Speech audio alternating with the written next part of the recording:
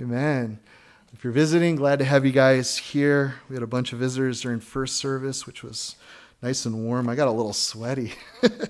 So praise God for air conditioning.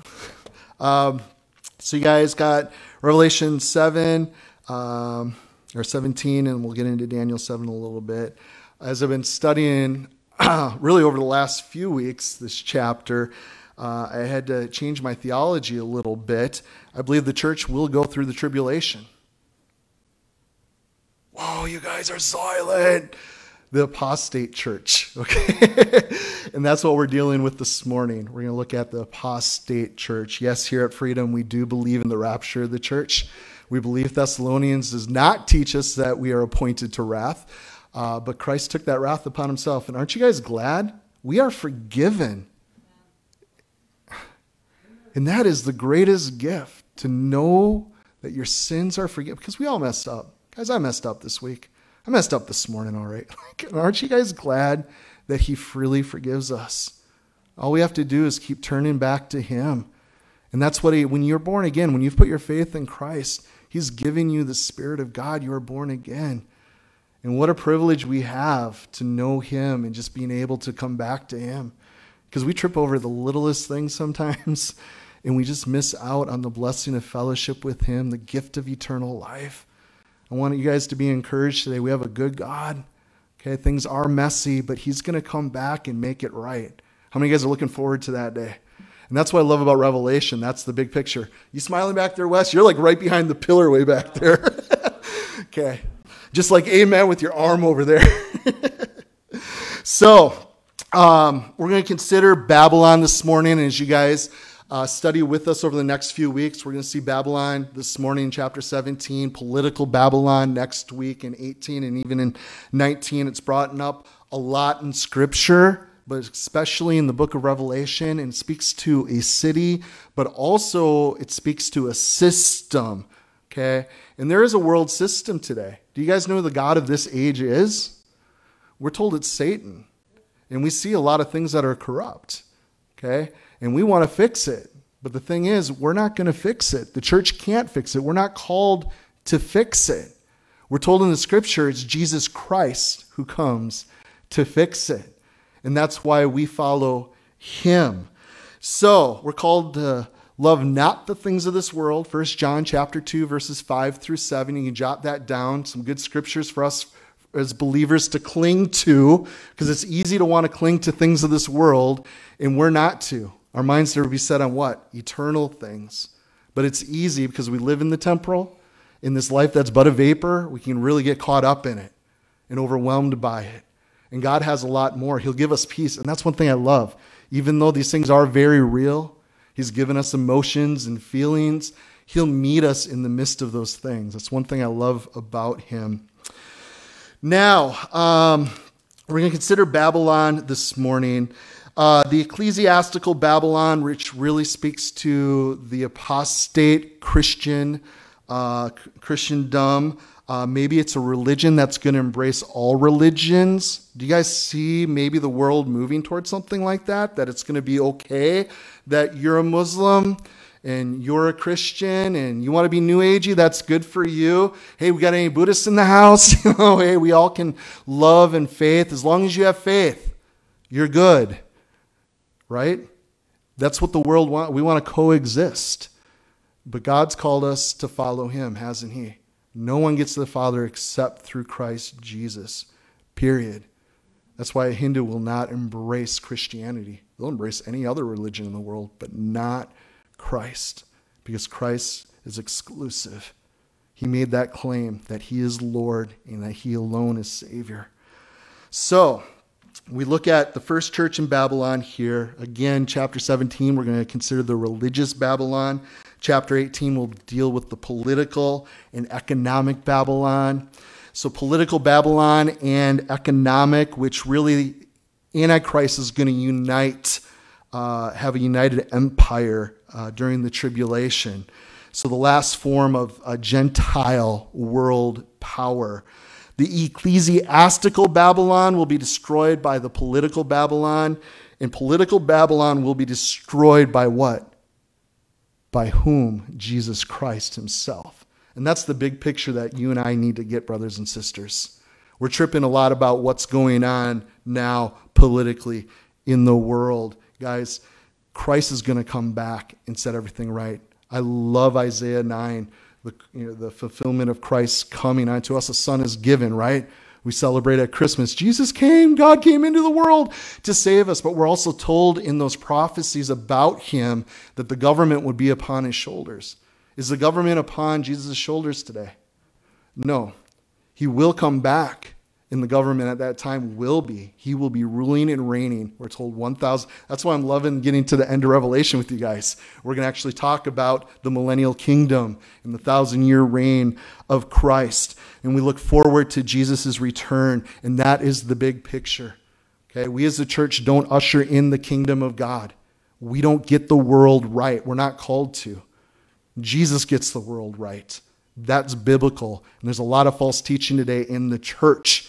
A lot of movements. We have the New Apostolic Reformation that's growing. We have churches in the valley here that follow that teaching. They are going to overcome the world, and they are going to rule. The church is going to rule and make the world right for Christ's return. I don't see it in Scripture, guys. It's unbiblical. What we do see is Christ returning and setting things right. I do want to note, guys, that every age has featured a Babylon, okay? A political and an economic system that has sought to control people's minds and destinies. And I want you guys to get this. This is why we take the Word of God so seriously here at Freedom Fellowship, because it renews our minds. Okay, the world wants to control us and tell us how to think. But that's why we have to go back to the Word of God, because it renews our mind, Romans 12:2, right? Because God is always right, and our thinking can get messed up. And that's why we need to be encouraging each other daily. Hey, seek the Lord.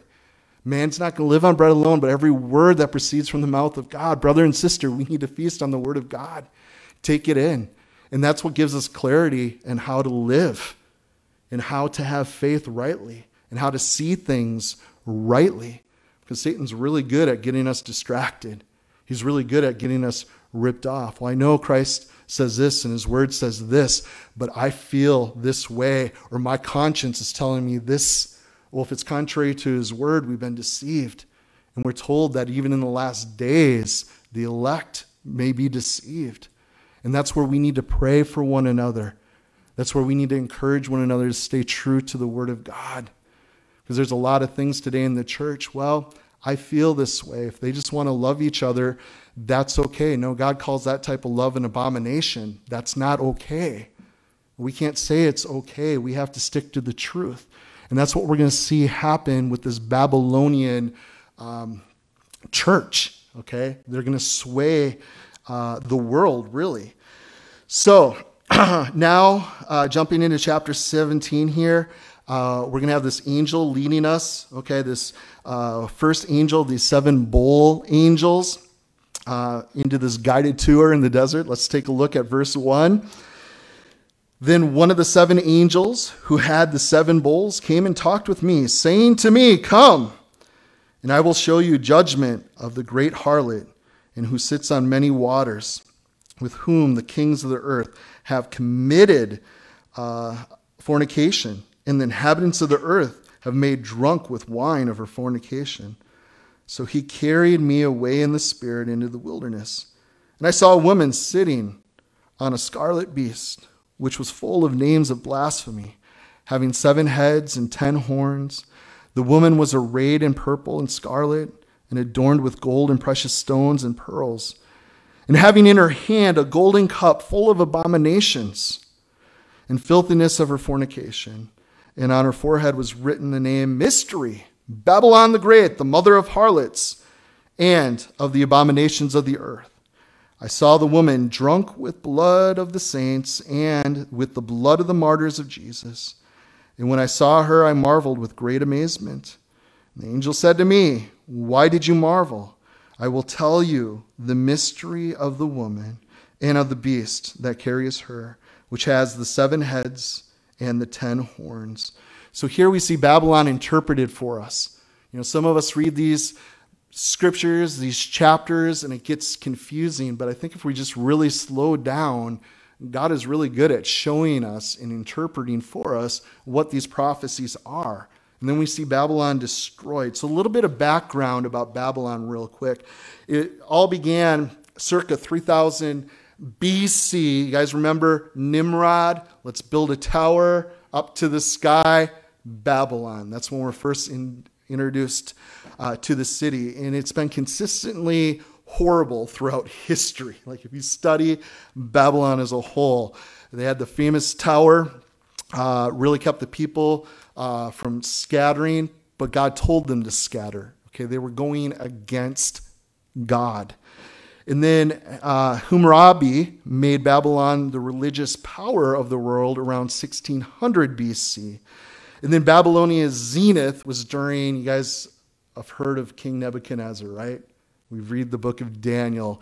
Babylon, greatest empire the world has ever seen. That was 604 BC to about 562. And we saw Babylon's decline was there in 539 when he was captured by Darius the Mede, which we see in Daniel chapter 7, which we'll get to in a little bit. But I would encourage you guys, we've been going through the book of Daniel. Those studies are on our website, cometofreedom.com. The last one was on Daniel chapter 7, and that's in detail. So if you get stoked on chapter 17 this morning, this is cool stuff. Check out that, because Daniel really is a key to the book of Revelation and how they fit together. But we have Darius the Mede that came, and then in 300 BC, the city began to decay. And that was Babylon until 1986. Some of you guys were born by 1986. You guys remember a guy by the name of Saddam Hussein? Yeah, he thought he was a successor of Nebuchadnezzar, and he did put billions of dollars into rebuilding Babylon, 50 miles from Baghdad there in Iraq. So there it is. And here we are reading about Babylon in the last days, and the city's built and being built even more. It's crazy. Anyways, verse 2 again. Whom the kings of this earth committed fornication, and the inhabitants of the earth were made drunk with the wine of her fornication. For a believer, guys, participating in false religion is like committing adultery. Does that make sense to you guys? Okay? It's you're being unfaithful. I mean, you've pledged your love to Christ. Okay? It's you, but I'm going to go cheat on you a little. No, we don't do that. Okay? So the apostate church is who is being addressed here. So it's when the church gets raptured, guys, when the true believers, the preserving salt and light in the world, when God takes us to be with him, when we are raptured, religion doesn't disappear at that time. It's just going to get worse. Why?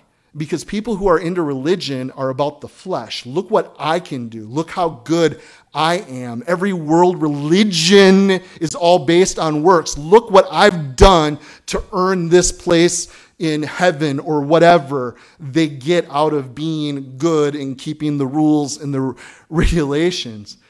Christianity isn't like that at all. It's not about our flesh. Flesh is gross to God. Pride is gross. Look at what he has done. It's our Savior who died upon that cross, who did everything perfect so he could be a perfect sacrifice. It's all about God. And that takes a little bit of humility, because we see the flesh even come in within the Christian church, don't we? Pray for one another, guys. We're not exempt from that today, but it is human nature, and we see it flourish here in the last days during the tribulation. Now, apostasy just simply means a falling away. Okay? Some of us think that, hey, this is happening right now. There's a great falling away. I love studying missions. I love hearing what our God is doing globally. Do you guys know revivals are going on all over the world? Do you guys know the gospel is going to places that have never gone before and people are getting saved? Just because the church here in America is lukewarm and maybe backsliding and falling away doesn't mean that God's not at work. He's still doing things. He's doing things here in Kokona, Wisconsin. There are people here today that love Jesus, who've come to worship him in spirit and in truth. Okay, God is alive and he is doing things. Okay, anyways, the fact is there's an act of some Christians, they profess Christ, but they deliberately reject truth. Okay, and we do see that happening. You know, I'm a Christian, but I don't like the truth. And what's truth? Well, John 17:17, my word is truth. Sanctify them in truth. That's why we like the word of God so much here at Freedom. Because we know that's what's going to do it. It's his word. It's his truth. Jesus is the truth. So we don't want to be those Christians who say and give lip service to Christ, but that truth, that's too hard for me. I don't want to hear that because I want this. Let's be humble and encourage each other in doing truth.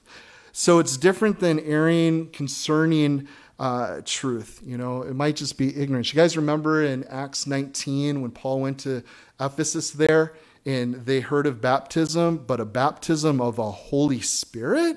What is that? They were just ignorant. They had no idea. They'd never heard about it. It wasn't that they were rejecting it. They were just clueless.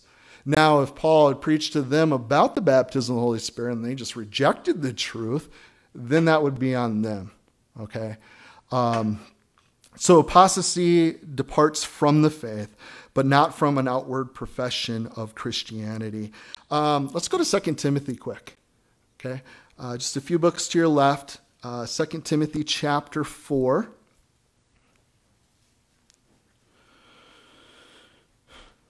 We see apostates described in chapter 4 here.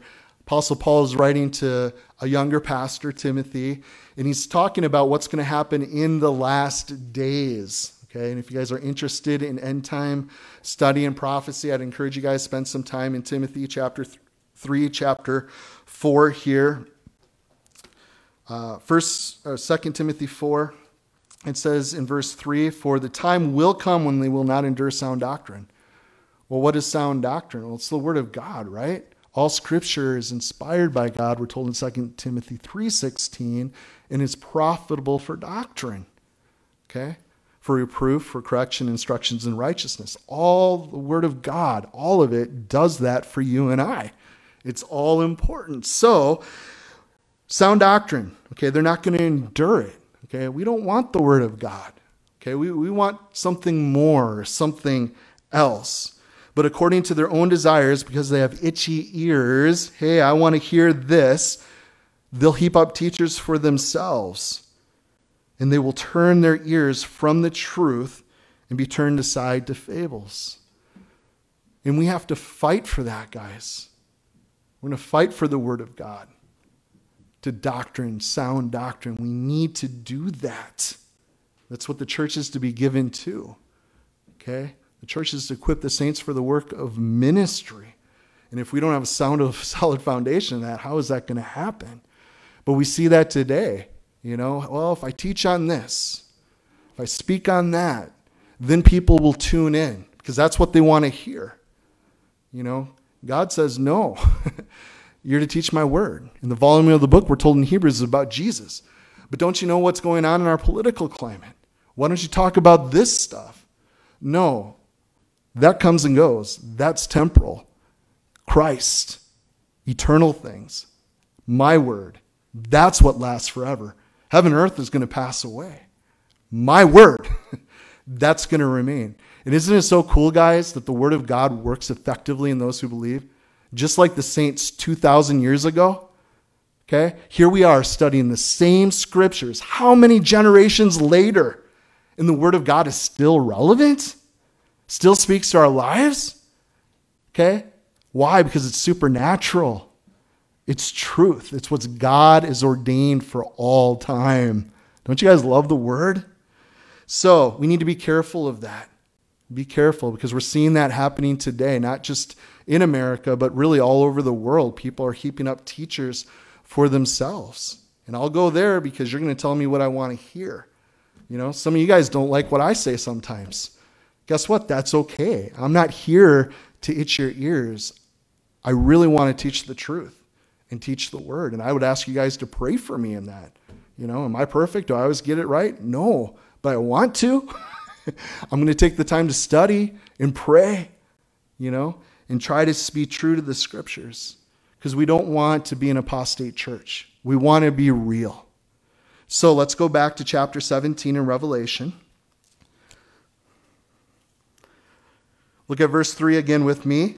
So he carried me away in the spirit into the wilderness, and then he saw a woman sitting on a scarlet beast, which was full of names of blasphemy, having 7 heads and 10 horns.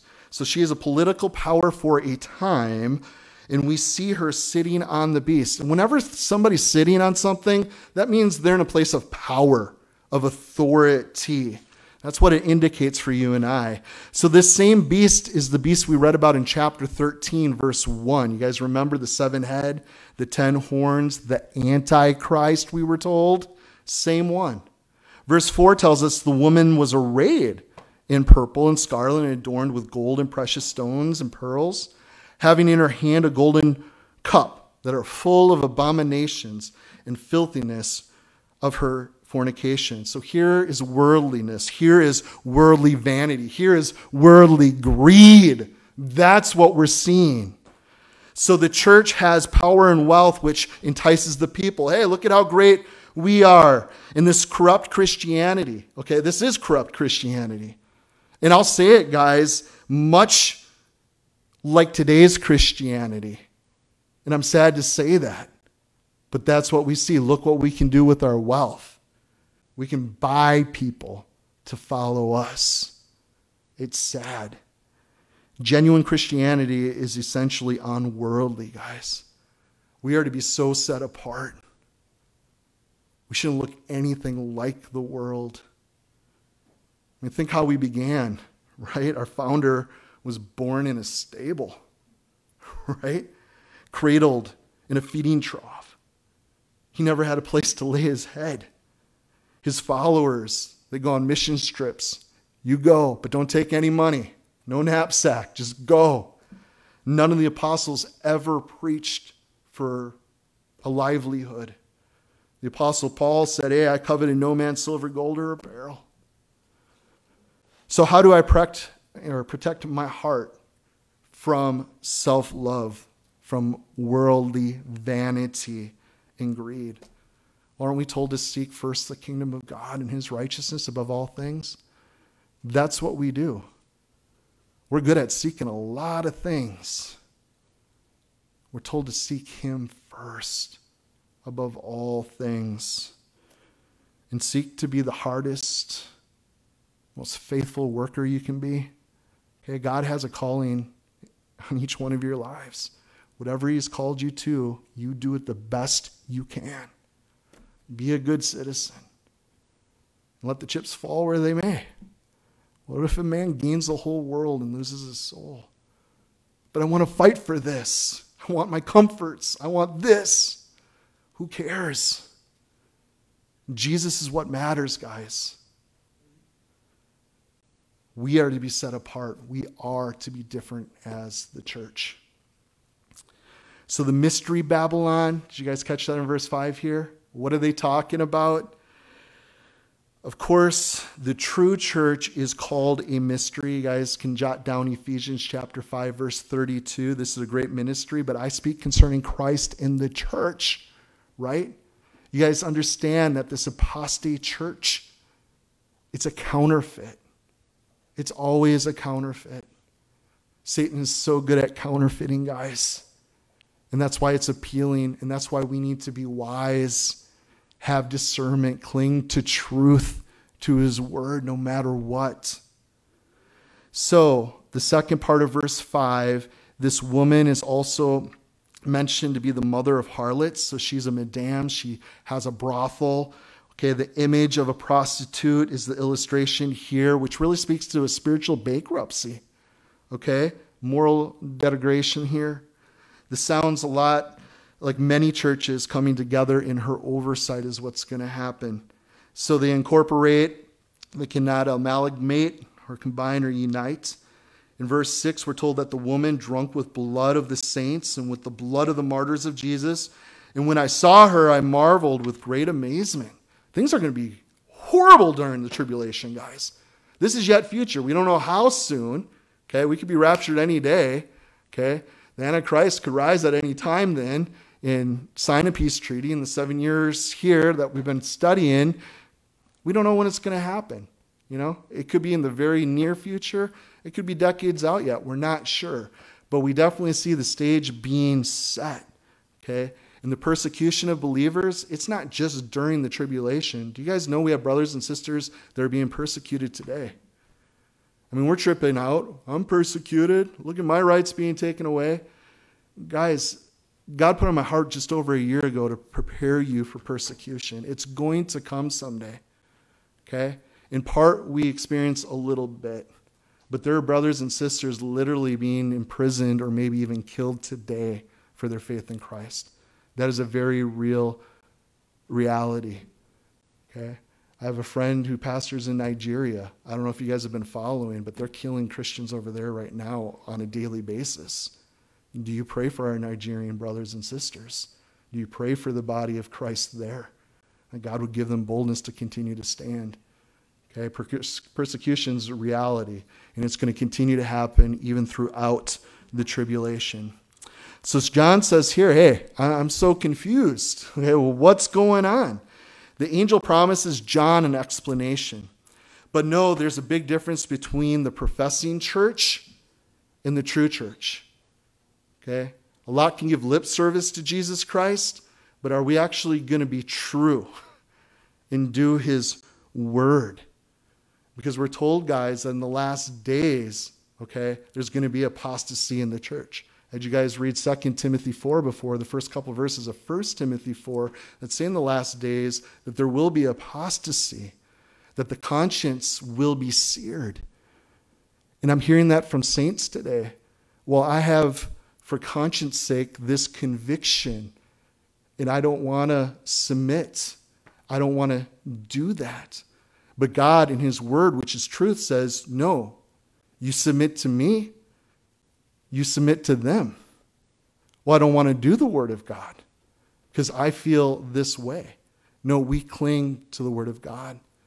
And in that, guys, we are a witness. God has called us to be radically different. And our witness should be a beautiful thing to the world. We should be loving and walking in love towards others in such a way that the world's looking in. What's different about them? Why are they like that? And in that, they're going to long, they're going to want what we have. And let me tell you what, the church is not, I don't want to judge. The church is beautiful because it's God's. But we misbehave at times, and our witness can be very ugly. And I don't want to be like the world, guys. God's not calling us to look like the world. We are to be set apart. So, let's consider Babylon being interpreted here. Back in Revelation 17, look at verse 8 now with me. It says, the beast that you saw was and is not and will ascend out of the bottomless pit and go to perdition. And those who dwell on the earth will marvel, whose names are not written in the book of life. Is your name written in the book of life, guys? That's all that matters. Do you know Jesus? Okay? So from the foundations of the world, when you see the beast that was and is not and yet is, and here is the mind which has wisdom. The 7 heads are the 7 mountains on which the woman sits. And there are 7 kings, 5 fallen, 1 is, and the other one is not yet come. And when he comes, he must continue a short time. And the beast that was and is not is himself also the 8th as of the 7, and is going to perdition. And the 10 horns which you saw are the 10 kings that have received no kingdom as yet. But they receive authority for 1 hour as kings with the beast. And these are of one mind, and they will give the power and authority to the beast. And these will make war on the Lamb, and the Lamb will overcome them. And he is the Lord of lords and the King of kings. And those who are with him are called chosen and faithful. Then he said to me, the waters which you saw where the harlot sits are peoples multitudes, nations, and tongues. So it's interpreted for us here, guys. In verse 8, the beast is described for you and I, is about to come up. It's the Antichrist, which we see back in chapter 11, verse 7, okay, placing the timing of his seizure and power over this ecclesiastical Babylon in the middle of the tribulation. Also, in verses 9 to 11, we have the 7 heads here. Okay, they're described for you and I. Here we have a woman sitting on 3 things. Did you guys catch what she was sitting on? The waters. Okay, sitting on the beast in verse 3.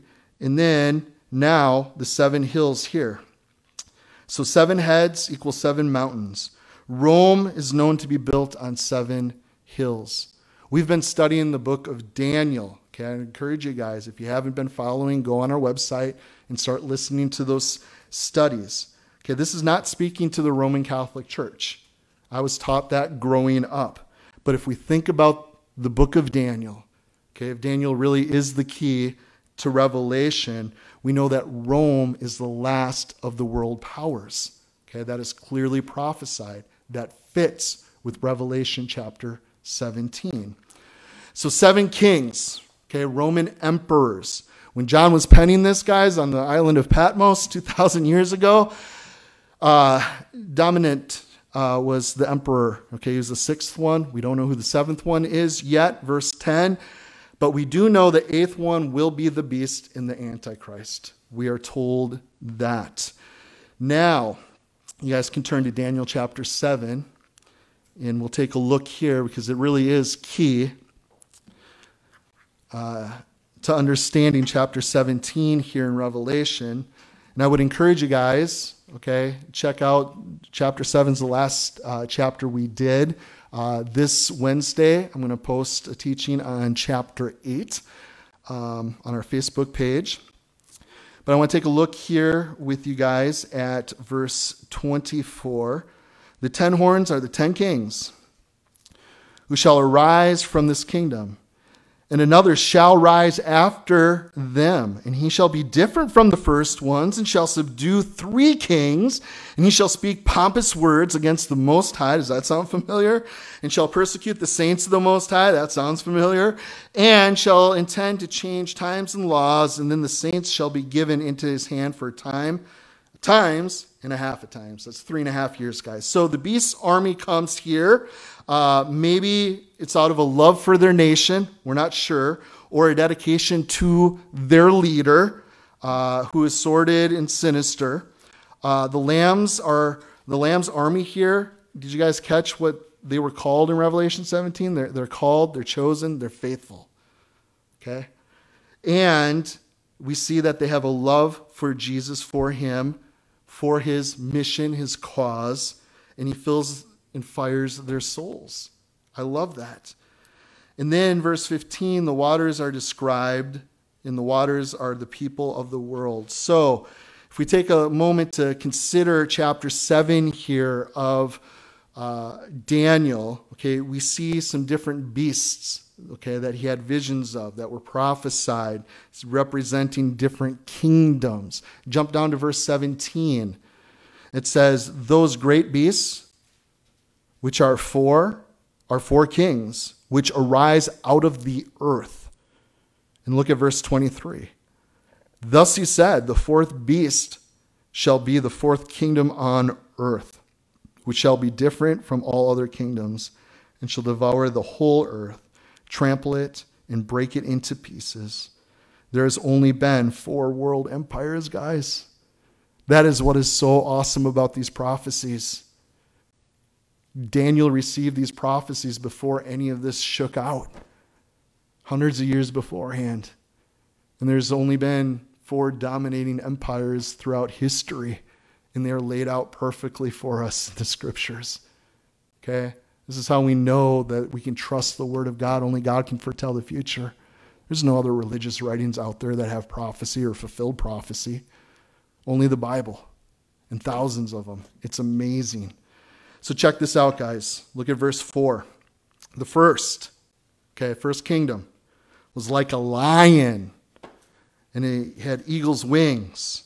I watched till the wings were plucked off, And it was lifted up from the earth and made to stand on 2 feet like a man. And a man's heart was given to it. It's the winged lion, guys. This is the Babylonian Empire. Okay, the head of gold that you read about in Daniel chapter 2. The winged lion. It's the favorite image for Babylon. If you go into any museum that has any Babylonian artifacts, you're going to see the winged lion on it. That was their thing. Okay, so a mighty kingdom. It was soaring until King Nebuchadnezzar was humbled like an animal, right? And he was made to stand on 2 feet. Now, the next one we read about is in verse 5. Okay, we read of a bear with ribs here, and suddenly another beast, a second like a bear. And he raised up on one side, okay? And he had 3 ribs in his mouth between its teeth. And they said thus to it, arise, devour much flesh. Okay, that's a chest of silver. Okay, the Medo-Persian Empire. The Medo-Persians were like a bear. Now we know bears aren't the swiftest or the most skillful, but they have brute force. They are strong. In these 3 ribs, well, what's this about? Well, at this point, guys, we're told in history, the 3 empires that were already defeated were Egypt, Babylon, and Libya. Okay, up to this point, they were conquering these nations, these people. Now, the bear raised up on one side would indicate that half the empire, the Persians, okay, they were the stronger ones and the more honorable ones than the other half of the Medes. So that just makes sense there. Perfect picture. The next one is in verse 6. After this, I looked, and another, like a leopard, and it had on its back 4 wings of a bird, and the beast also had 4 heads, and domain was given to it. So the winged 4-headed leopard here, this speaks of the Greek Empire. And if you guys have studied, you've studied Alexander the Great and how he swiftly conquered the known world. Okay? Unreal that he did it that quickly, right? Swift like a cat, like a leopard, right? And the 4 heads, I don't know if you guys know this or not, but when Alexander died, how many generals did he have? 4. And the empire was divided up into 4, the 4 heads. He's like, wow, how did God know? God is God, he knows it, okay? That's how he's able to prophesy it so specifically like this. And then the terrible beast. After this, I saw in verse 7, the night visions, and behold, a 4th beast, dreadful and terrible, exceedingly strong. And it had huge iron teeth. It was devouring, breaking in pieces, and trampling the residue with its feet. It was different from all the beasts that were before it. And it had 10 horns. And I was considering the horns. And there was another horn, a little one, coming up among them, and before whom 3 of the first horns were plucked out by the roots, and there in this horn were eyes like the eyes of a man, and the mouth speaking pompous words. Now the last empire is the Roman Empire. Okay, do you guys remember the iron, the toes mixed with clay? Okay, 10 toes. The 10 horns, like the toes, powers that will be in the future, and we're told that there will be a revived Roman Empire that's going to happen. So there's a little horn that pops up here, which defeats 3 kingdoms, we're told. He will become the world ruler, the Antichrist, okay? And this is his first appearance in Scripture, a Gentile coming from a Roman Empire. He will speak things of pompous words, we're told in verse 8 and 20, and he will persecute the saints. So any Jews that are believing and Gentiles that are believers are going to be persecuted during the tribulation for 3.5 years. Verse 25, when it says a time, times and a half a time, that's 3.5 years. So the 7-year period of time, Antichrist is going to make a peace treaty, but halfway through it, okay, Antichrist is going to rise and make people worship him. And as a result, all of Babylon is going to be destroyed. Look at verse 16 back in Revelation 17 now. And we'll start to wrap this up here. And the 10 horns which you saw on the beast, these will hate the harlot. What? And make her desolate and naked, and eat her flesh, and burn her with fire. For God has put it in their hearts to fulfill his purpose, to be of one mind, and to give their kingdom to the beast until the words of God are fulfilled. And the woman whom you saw is the great city which reigns over the kings of the earth. So religious Babylon here in verse 16, guys, is sought this political alliances and power now are ended up being destroyed by it. Okay, Antichrist seems to use the world church to get himself into power and then establishes his own religion. Verse 17 again, it says, God has put it into their hearts and his purpose to be of one mind and to give the kingdom to the beast until the words of God are fulfilled. So we have another example of concurrence here with current flow of the purposes of God and the desires of the people. Okay? God is using it. There's a lot of crazy going on in the world today, a lot of evil and wickedness. How can God allow that? I believe what the scriptures teach us, that despite all that stuff, God is having purposes and doing good things through it. Even though we rebel and we're sinful, and it's hard to understand sometimes, but I do understand it or believe it's going to be revealed to us one day how it all worked out in the grand scheme of things. I don't know about you guys, but his grace really is an amazing thing. You know, despite us, he is still so loving and so good and doing so much good. There's a lot of grace, guys. So the woman in verse 18 is described a little further for you and I, and the woman whom you saw is the great city which reigns over the kings of the earth. So it's also represented as a city, not only a system. Look at the contrast here. Okay, we have the woman and the beast, right? And the contrast would be who? The bride and the lamb, which we're going to look at in chapters 19 and 21. But the bride, we see her as a virgin, and we see this woman as a harlot. Okay, the woman represents that ultimate godless world religion. So you either identify with the woman or the bride.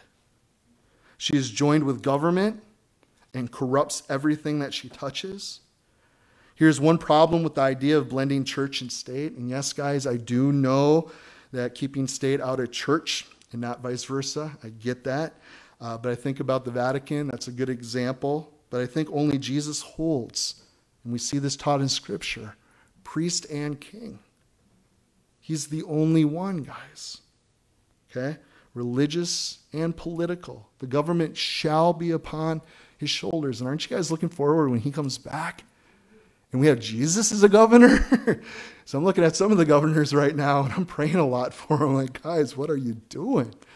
But as Christians, guys, we have a great hope. And as Christians, we should be good citizens. That's what we're called to. And we should seek to influence government for righteousness and justice. How do we do that?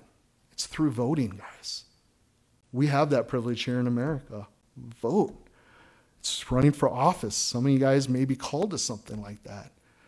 I want nothing to do with it, but I have brothers and sisters that I really appreciate that they are in those circles. Pray for them. Also, guys, it's like our founding fathers. Okay, they weren't looking for a Christian government. Read history. Okay, that's not what they wanted. They wanted to see a just and a fair government.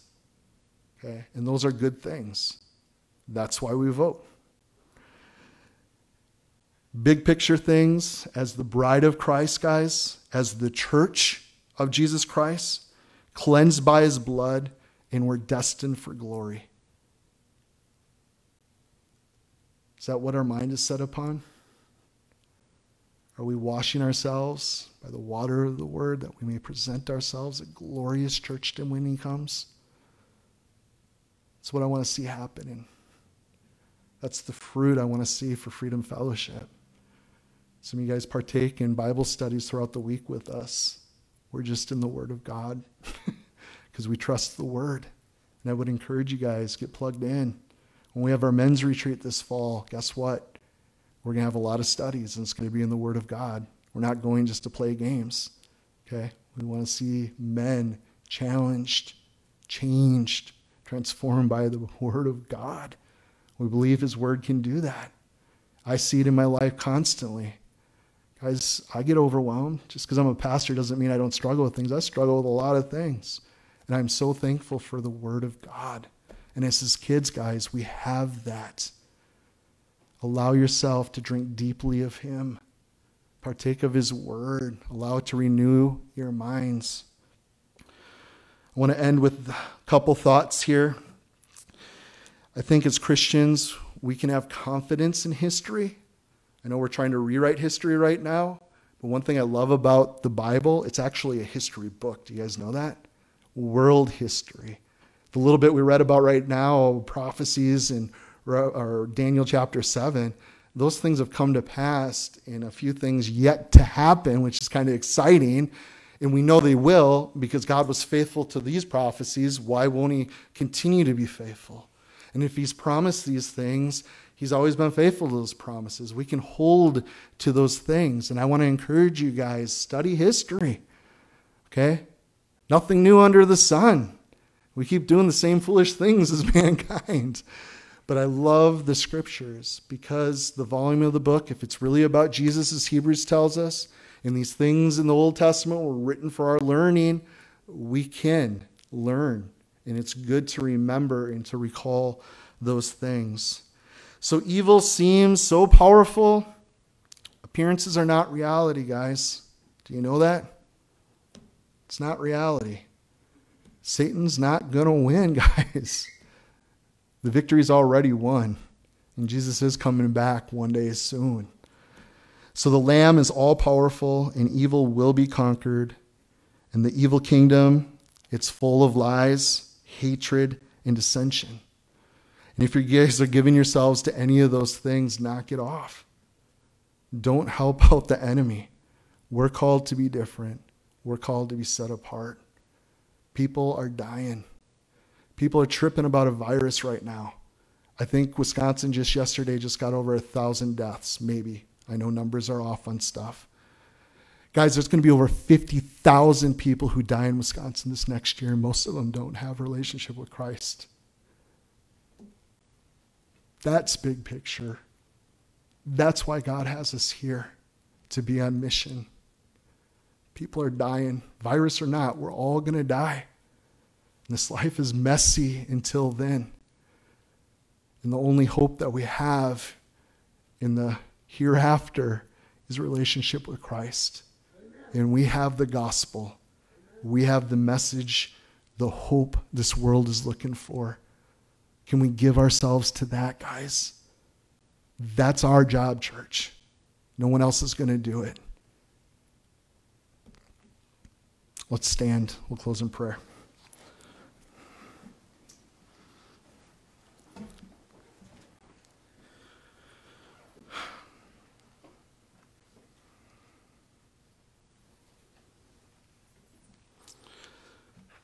Well, just teaching through this again this morning, Father, I thank you for the privilege to be able to do so with my brothers and sisters here. And my prayer would be that we cling to truth, to your word. I would even pray if I have spoken anything that isn't true, that you would erase it from our minds. God, that we would cling to what is good and right and pleasing and honoring to you, as Christ exalting. That's what you deserve, Father. I pray that we would champion one another to be set apart for you and your purposes, God. That we would encourage one another in each other's giftings and callings. Lord, to help a brother and sister out, Lord, to lift them up when they need to be. God, help us to love each other well. Help us to love this world well. God, there's so much hate out there. You said the world would know us by our love. So Holy Spirit, would you please, God, help us to walk with you. Help us to bear a lot of fruit, a lot of love in your name, Jesus. God, give us boldness to speak, Lord. We'll be speaking a lot of things right now. But the reality is people are dying every day. And some of them without you. Some of them never even heard of you. God, help us, Lord, to be bold. Give us opportunities, Lord, this day, this week, to speak to others. We thank you so much for all that you've done, for the cross, for your sacrifice, Jesus, for the love that you demonstrated towards us. We want to follow your example. Help us to die well daily, God, that we can serve and be alive to you. Thank you for these, my brothers and sisters. Thank you, you care for us. Thank you, we can cast our cares upon you, knowing that you care for us, Jesus. And it's in your name we pray. Amen.